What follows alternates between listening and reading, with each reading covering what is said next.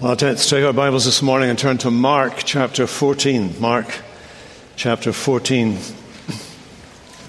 Because you come to the morning service does not necessarily mean that you come to the best service. And that's usually the evening service, by the way. And we've been going through Mark. I started doing it before COVID hit. Then after COVID, Gavin wanted to do the evening service for quite a considerable time, which was great series on Matthew. And then I got back into a little bit of it, and I'm going to finish it in the morning over the summer. We're going to finish the book of Mark. We're reading at chapter 14, well, I'll tell you some things about Mark. You don't know anything about it because you weren't at the evening service, most of you, so it'll be an education for you. Anyway, let's read it together, or I'll read it to you. Chapter 14, verse 1. Now it was now 2 days before the Passover and the Feast of Unleavened Bread, and the chief priests and the scribes were seeking how to arrest him, Jesus, by stealth and kill him. For they said, "Not during the feast, lest there be an uproar from the people." And while he was at Bethany in the house of Simon the leper, as he was reclining at table, a woman came with an alabaster flask of ointment of pure nard, very costly. And she broke the flask and poured it over his head. There were some who said to themselves indignantly, "Why was the ointment wasted like that? For this ointment could have been sold for more than 300 denarii and given to the poor." And they scolded her. But Jesus said, "Leave her alone. Why do you trouble her? She has done a beautiful thing to me. For you always have the poor with you, and whenever you want, you can do good to them. But you will not always have me. She has done what she could. She has anointed my body beforehand for burial. And truly I say to you, wherever the gospel is proclaimed in the whole world, what she has done will be told in memory of her." Then Judas Iscariot, who was one of the 12, went to the chief priests in order to betray him to them. And when they heard it, they were glad and promised to give him money. And he sought an opportunity to betray him. In the name of the Father, and of the Son, and of the Holy Spirit. Amen. Now, one of the things you would know about the Gospel of Mark, had you been at said evening services back in the day, is that Mark is noted for the speed with which events unfold. His is a gospel of action, dramatic movement, as he sweeps us past the landmarks of our Lord's life at a dizzying pace. And whenever Jesus then comes to the place where he comes to Jerusalem has been in the background, he comes to Jerusalem, things start to slow down considerably. Just as when you go to any city, the traffic slows down. So the traffic of Jesus' life slows down when he goes to Jerusalem. And there, in that period, events that are taking place are interpreted more fully. Parables are used and explicated at length, and there are extended teaching seminars on the temple and its fate and on the end of the world. We saw that in chapters 12 and 13. So that's the background. He's been in Jerusalem. He's now outside of Jerusalem, but while he was in Jerusalem, all these things are taking place. And now Mark accelerates again. And the pace will quicken and gather momentum. Things will race towards their climax.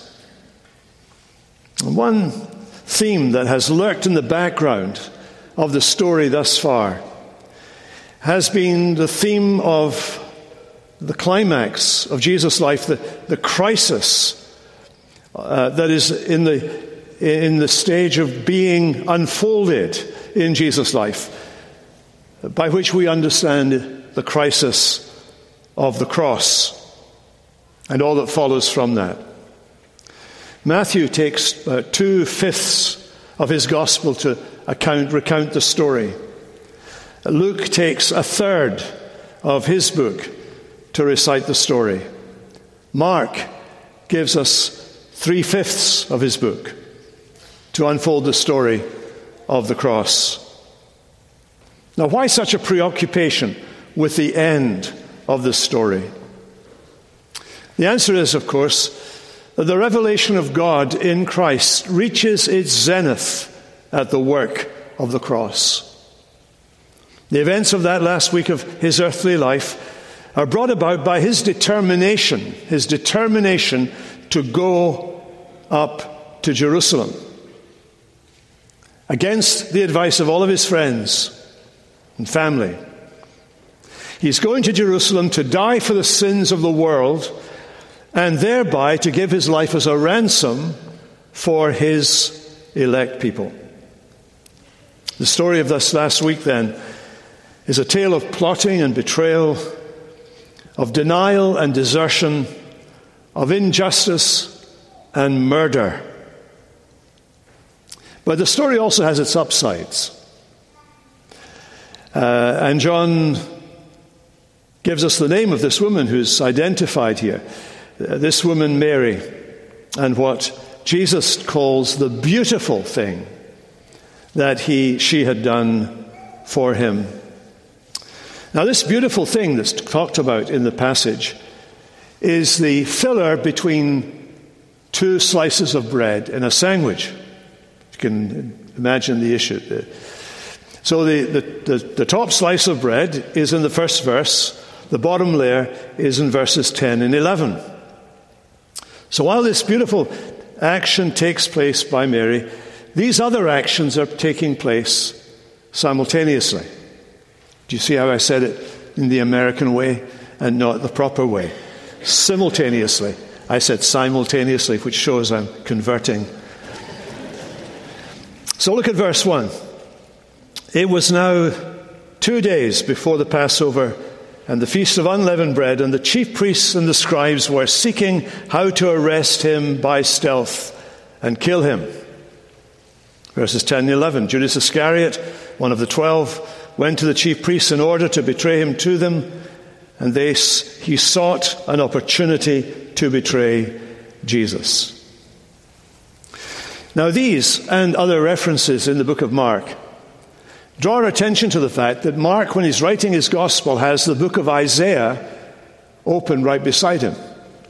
You see that in chapter 1, actually, in the second verse, a big quotation from Isaiah the prophet.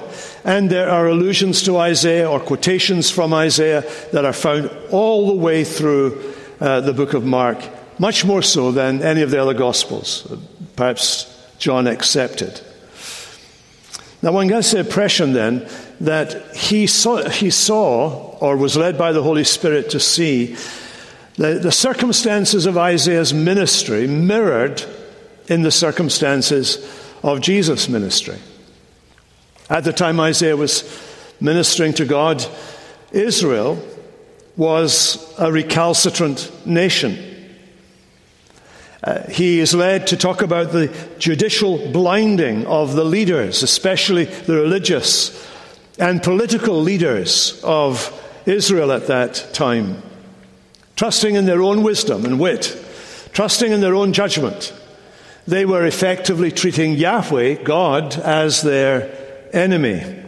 Isaiah 63 compares to Mark 3:29. And so, full of their own wisdom, the people of Israel rejected their Maker and Redeemer. Those were the charges that Isaiah brought against the Israel of his day. Well, this parallels very closely with Mark. You see how important, as you read Mark, Jerusalem is. Both in Isaiah and in Mark, Jerusalem figures highly. In Isaiah, it's the wise in their wisdom who reject the word and wisdom of God. Earlier on in the book of Mark, he's told us that these enemies that we've just find described in verse 1, these enemies were in Jerusalem. That's where they came from. That's where they were operating. They were in the Sanhedrin. They were in the temple. They were serving in the place of jurisdiction over the church and over the nation at that time. So here they are then, the opponents of Jesus, these scribes, Pharisees, chief priests, and the elders. These were the people who were opposed to Jesus. Just as in Isaiah's day, it was those kinds of people who were opposed to the God of Israel. And we remind ourselves that these people were professionally responsible for interpreting the law of God to the people. They were responsible for instructing the children and the young people, as well as the adults, in the things of God. They were responsible for delivering judicial judgments on behaviors and attitudes and actions that were going on within the nation, within the church of the period. They were responsible for all of these things. Ricky Watts says in his work on Isaiah in Mark that these men were analogous to the people in Jesus' day were analogous to the wise men of Isaiah's day. Their hostility towards Jesus' teaching takes its final turn towards their rejection of him by the coalition of the three main elements of the Sanhedrin. The parallels with Isaiah emphasize that in rejecting Jesus, they're rejecting the divine word and wisdom of God. In other words, they're rejecting God himself. They are purposefully rejecting him as their messianic king. But they're doing more than that, because this Yeshua, Yahweh saves, is the Yahweh who saves in Isaiah the prophet. So in Isaiah, there's a curse spoken on these people. In Isaiah chapter 6, and he said, "Go to these people and say, hear and hear, but do not understand. See and see, but do not perceive. Make the heart of these people fat and their ears heavy, and shut their eyes, lest they see with their eyes, hear with their ears, understand with their hearts." That was God's prophetic judgment on the leaders in Isaiah's day. So these wise people in Jesus' day come, and they, like them in Isaiah's day, are blind and deaf to who Jesus is. The Apostle Paul, looking at this, picks it up in 1 Corinthians chapter 1. And he quotes from Isaiah chapter 29 these words, "I will destroy the wisdom of the wise, and the cleverness of the clever I will thwart." I'll just pause for a moment. But when you read and you study what's being said and done in political circles all over the world at this juncture in our history, you see that reflected. God is thwarting the wisdom of those who think they're wise and the cleverness of those who think they're clever. But back to the text. Paul goes on to argue that God made foolish the wisdom of the world. None of the rulers of this age understood this, for if they had, they would not have crucified the Lord of glory. So that's one side of the sandwich. Let's go down to the other half of the sandwich, the reference to Judas. If the first half refers to the leaders perhaps in the state or the nation or the people, the polis of that period, well, Judas Iscariot stands for something far closer to home. Judas is an important figure. He is an influential figure. He is one of the leaders Jesus chose to be with him. He has been part of the apostolic band. He has gone out preaching the message and performing miracles and signs and wonders as the other apostles had done. He is a much trusted figure, made to be the treasurer of the apostolic band, trusted with the money and with giving that money to the poor. And it's Judas we read, who is out to betray Jesus. Judas Iscariot, one of the 12. Notice the underlining of that. You'll get more important than that in the Gospels. Went to the chief priests in order to betray him to them. They were glad. They were glad because they didn't have to go and try and hire somebody and find somebody who would betray him. Here they had it handed to them on a plate. They promised to give him money. And that made Judas glad. And so he sought an opportunity to betray him. I want you to notice that Judas Iscariot is not pushed into this. He's not backed up against a wall to do this. Nobody is putting pressure on him to do this. He is doing this by his own will, by his own initiative, by his own decision. He is responsible fully for his actions. And he gives the authorities a surprised pleasure of handing them a tell-all figure.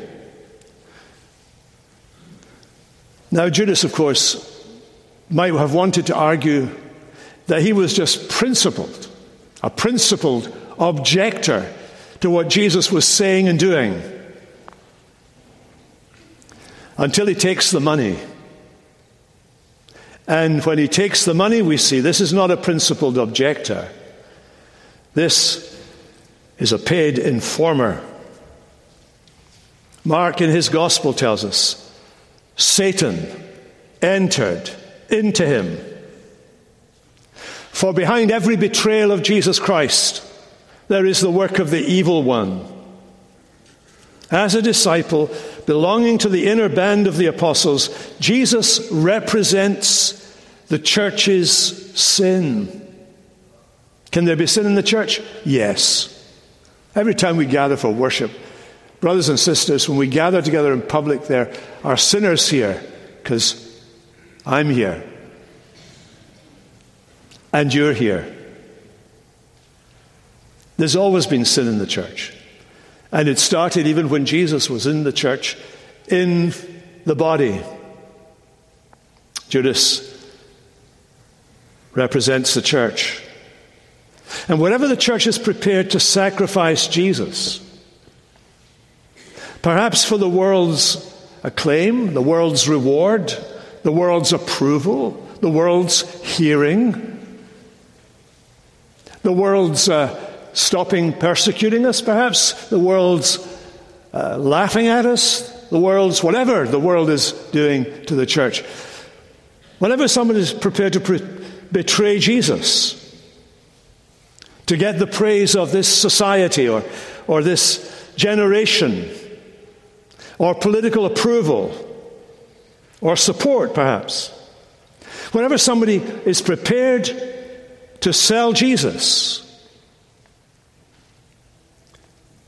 and the issues that we face in our day to day, whether it's the issues of abortion or the gender issues or political powers or ideas, whatever the issues are, and they change for everybody and they're different for everybody.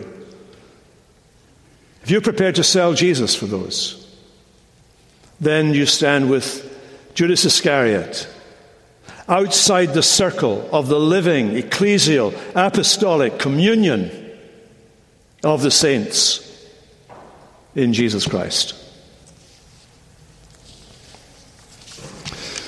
Well, now we come to the third part of the passage, story. The best part.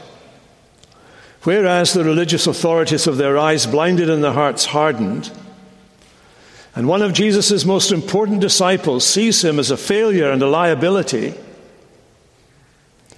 there's one person whose eyes are wide open to who Jesus is and what Jesus has come to do. She isn't a member of the ecclesial hierarchy. She's not an apostle. She does not hold office in the church, or at least at this point. And yet her action has been teaching and challenging the church for nearly 2,000 years. The action itself is, first of all, an act of love, generous love. Jesus was at Bethany in the house of Simon the leper.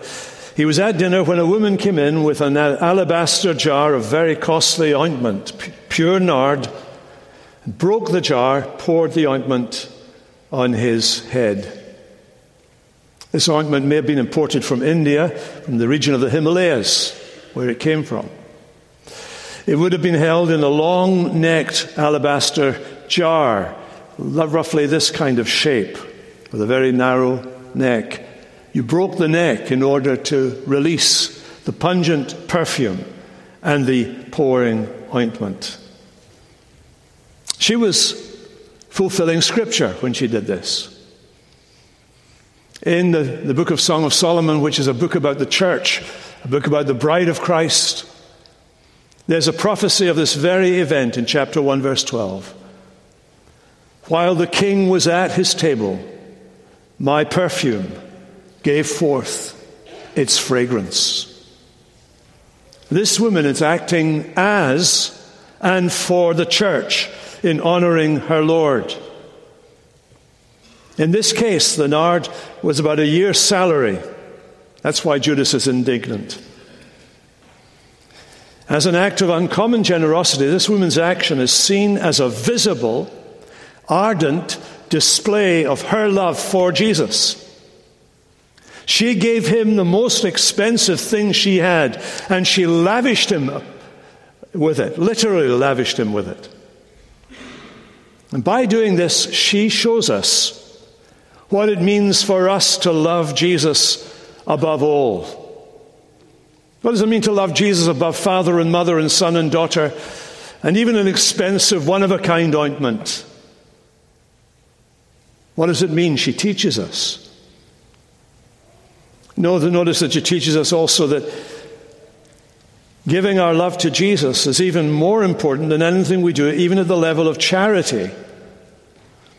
When the disciples are angry at her for what they said was a waste of ointment, verse 5, and argue that it would have been better to have been sold and the money given to the poor, apparently Judas came up with that one, Jesus' response is to leap to her defense.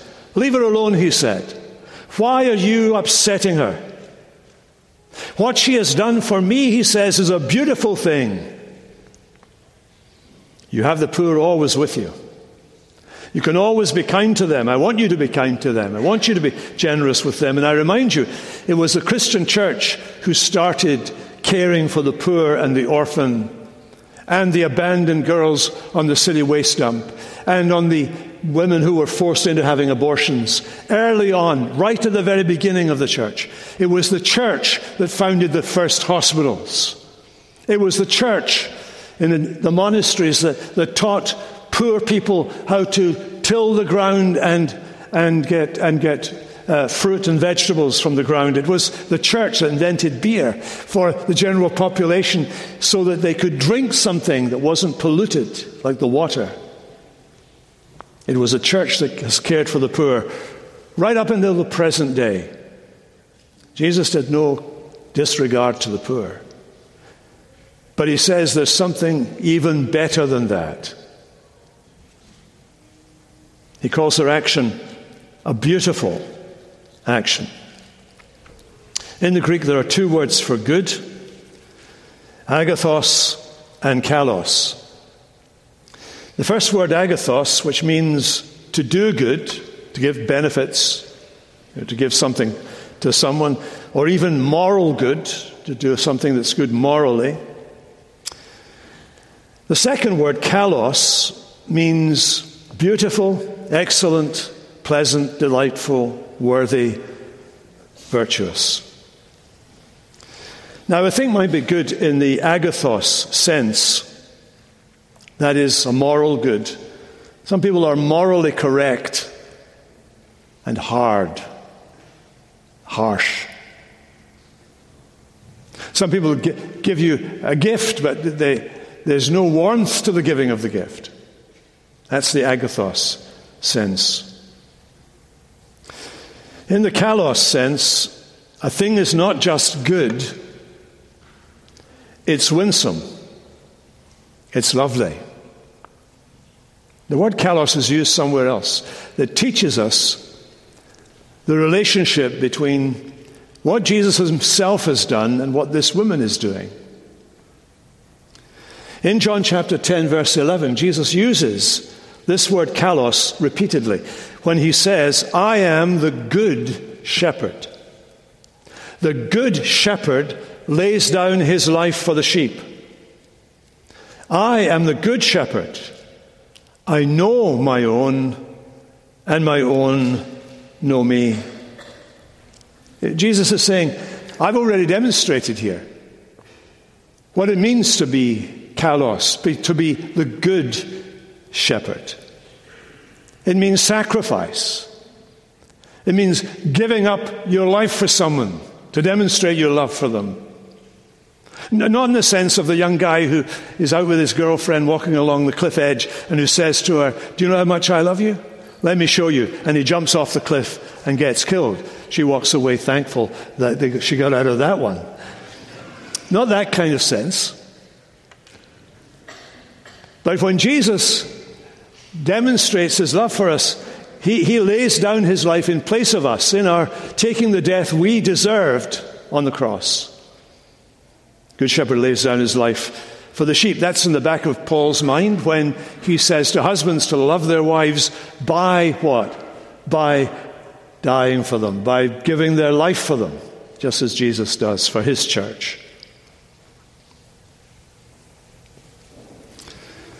Well, the action that she takes imitates his. In demonstrating her love for him, she's conscious, he loved me first. I'm loving him back. And I want to tell you that the Lord Jesus loves to see us imitating him in our love for one another. He loves to see that. He recognizes and he rejoices to see the reflection and the likeness of his own love being reflected back to him. So whenever we give generously, freely, whenever we show love to someone without putting conditions on it, then we're imitating the Lord Jesus. And this woman's love for Jesus is extravagant. She didn't do the least. She didn't do the easiest thing or even the noblest thing she could imagine. She poured out her most treasured and expensive possession. And in doing this, she showed us the total love, the wholehearted affection she had for her Lord. In offering these things to him, she's offering her entire self. She exemplifies what it means to love Jesus supremely, and above all, more than that, to love him more than your father, your mother, your brother, your sister, your husband or wife, your son or daughter.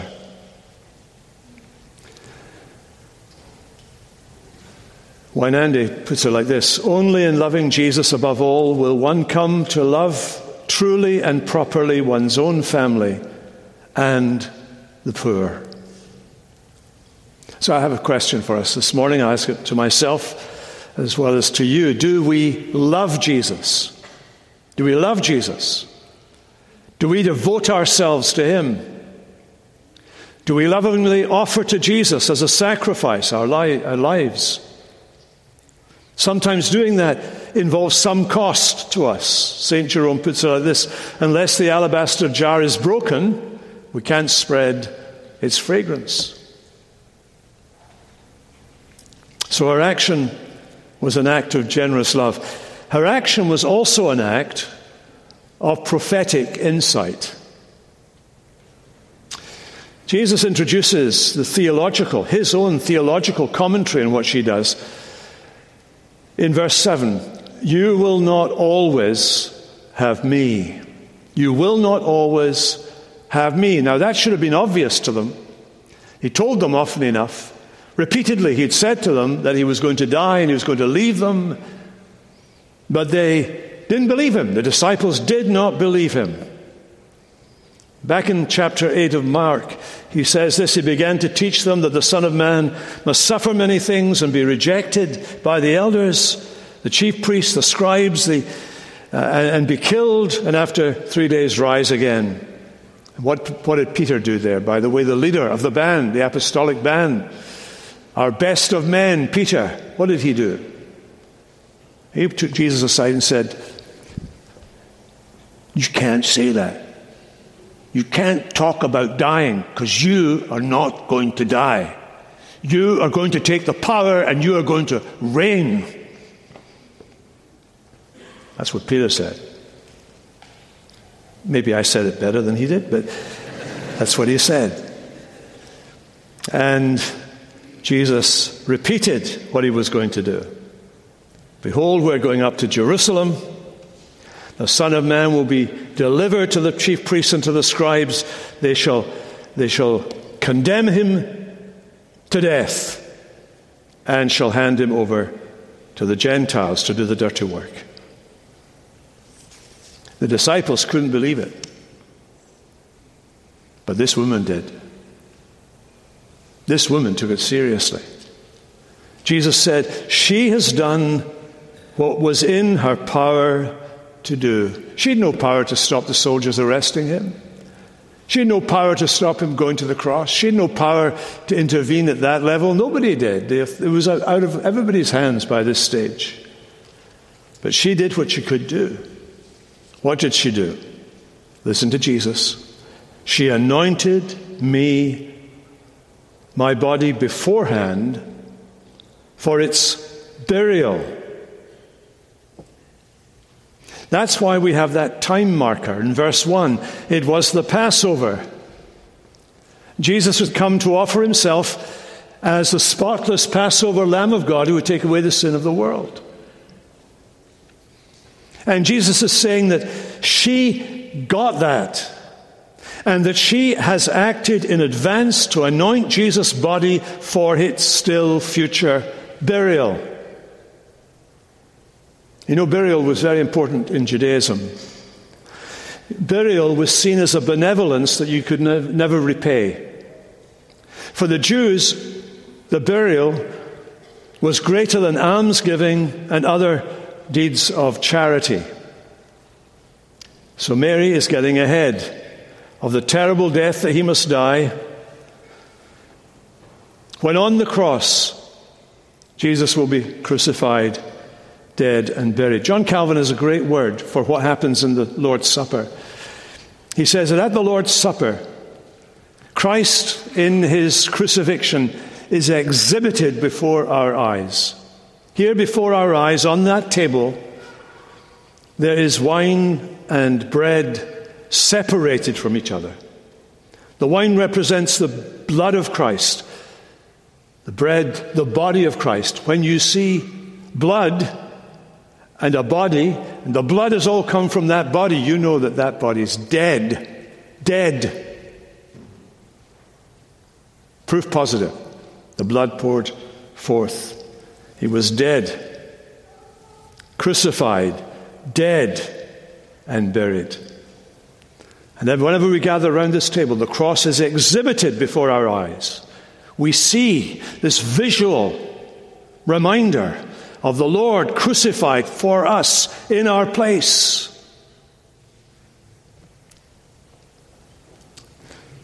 Well, this woman, Mary, we know her name to be from John's Gospel. She worked out that he was going to be numbered with the transgressors, and that as such his body as a crucified man would be thrown into a common grave, precluding the care that would be taken normally in a proper burial. In other words, she's coming to Jesus and she's acknowledging who he was. The suffering servant. And by anointing Jesus,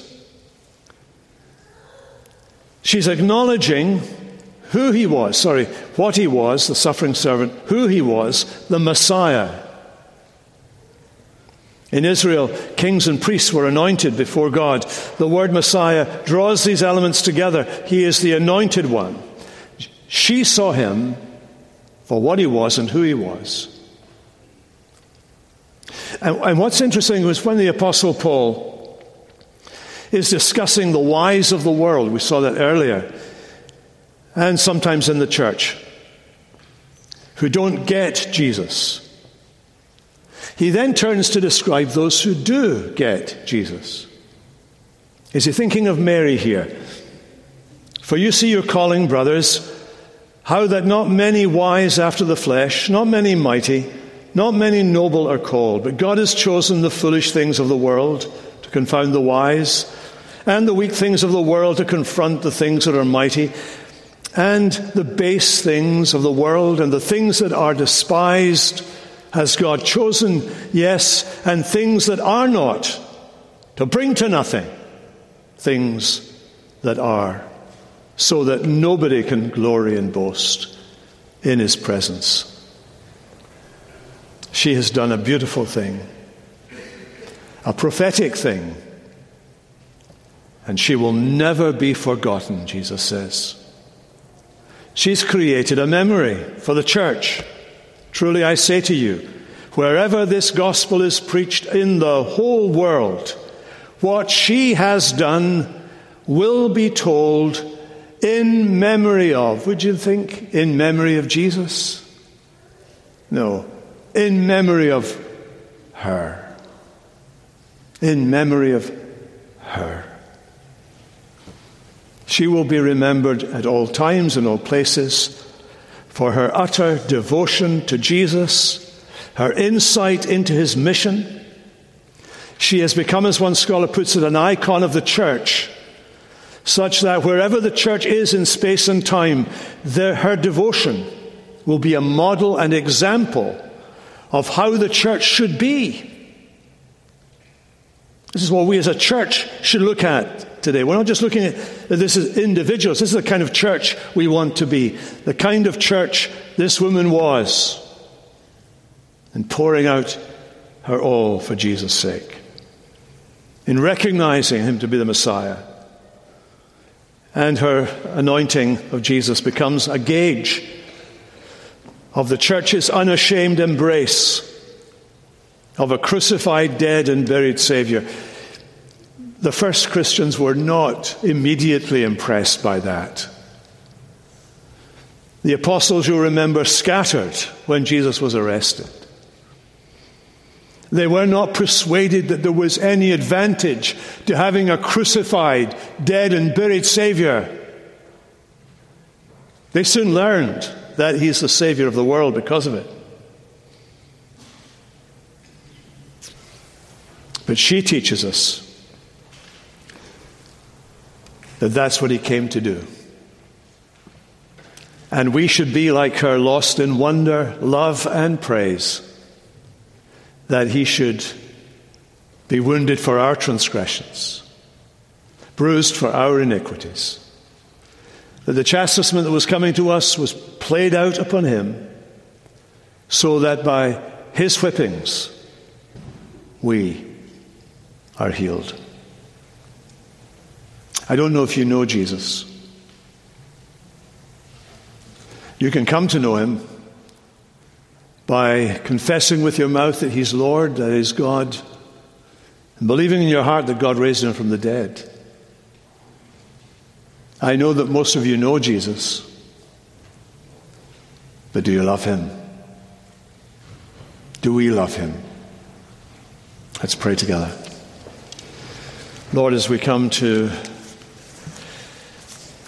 you at this moment, and as we in a moment will gather around the table, we pray that you would bring home to our hearts the beauty, the wonder of this incident, which casts a little shed of light in the midst of the gathering gloom and darkness of our Lord's life.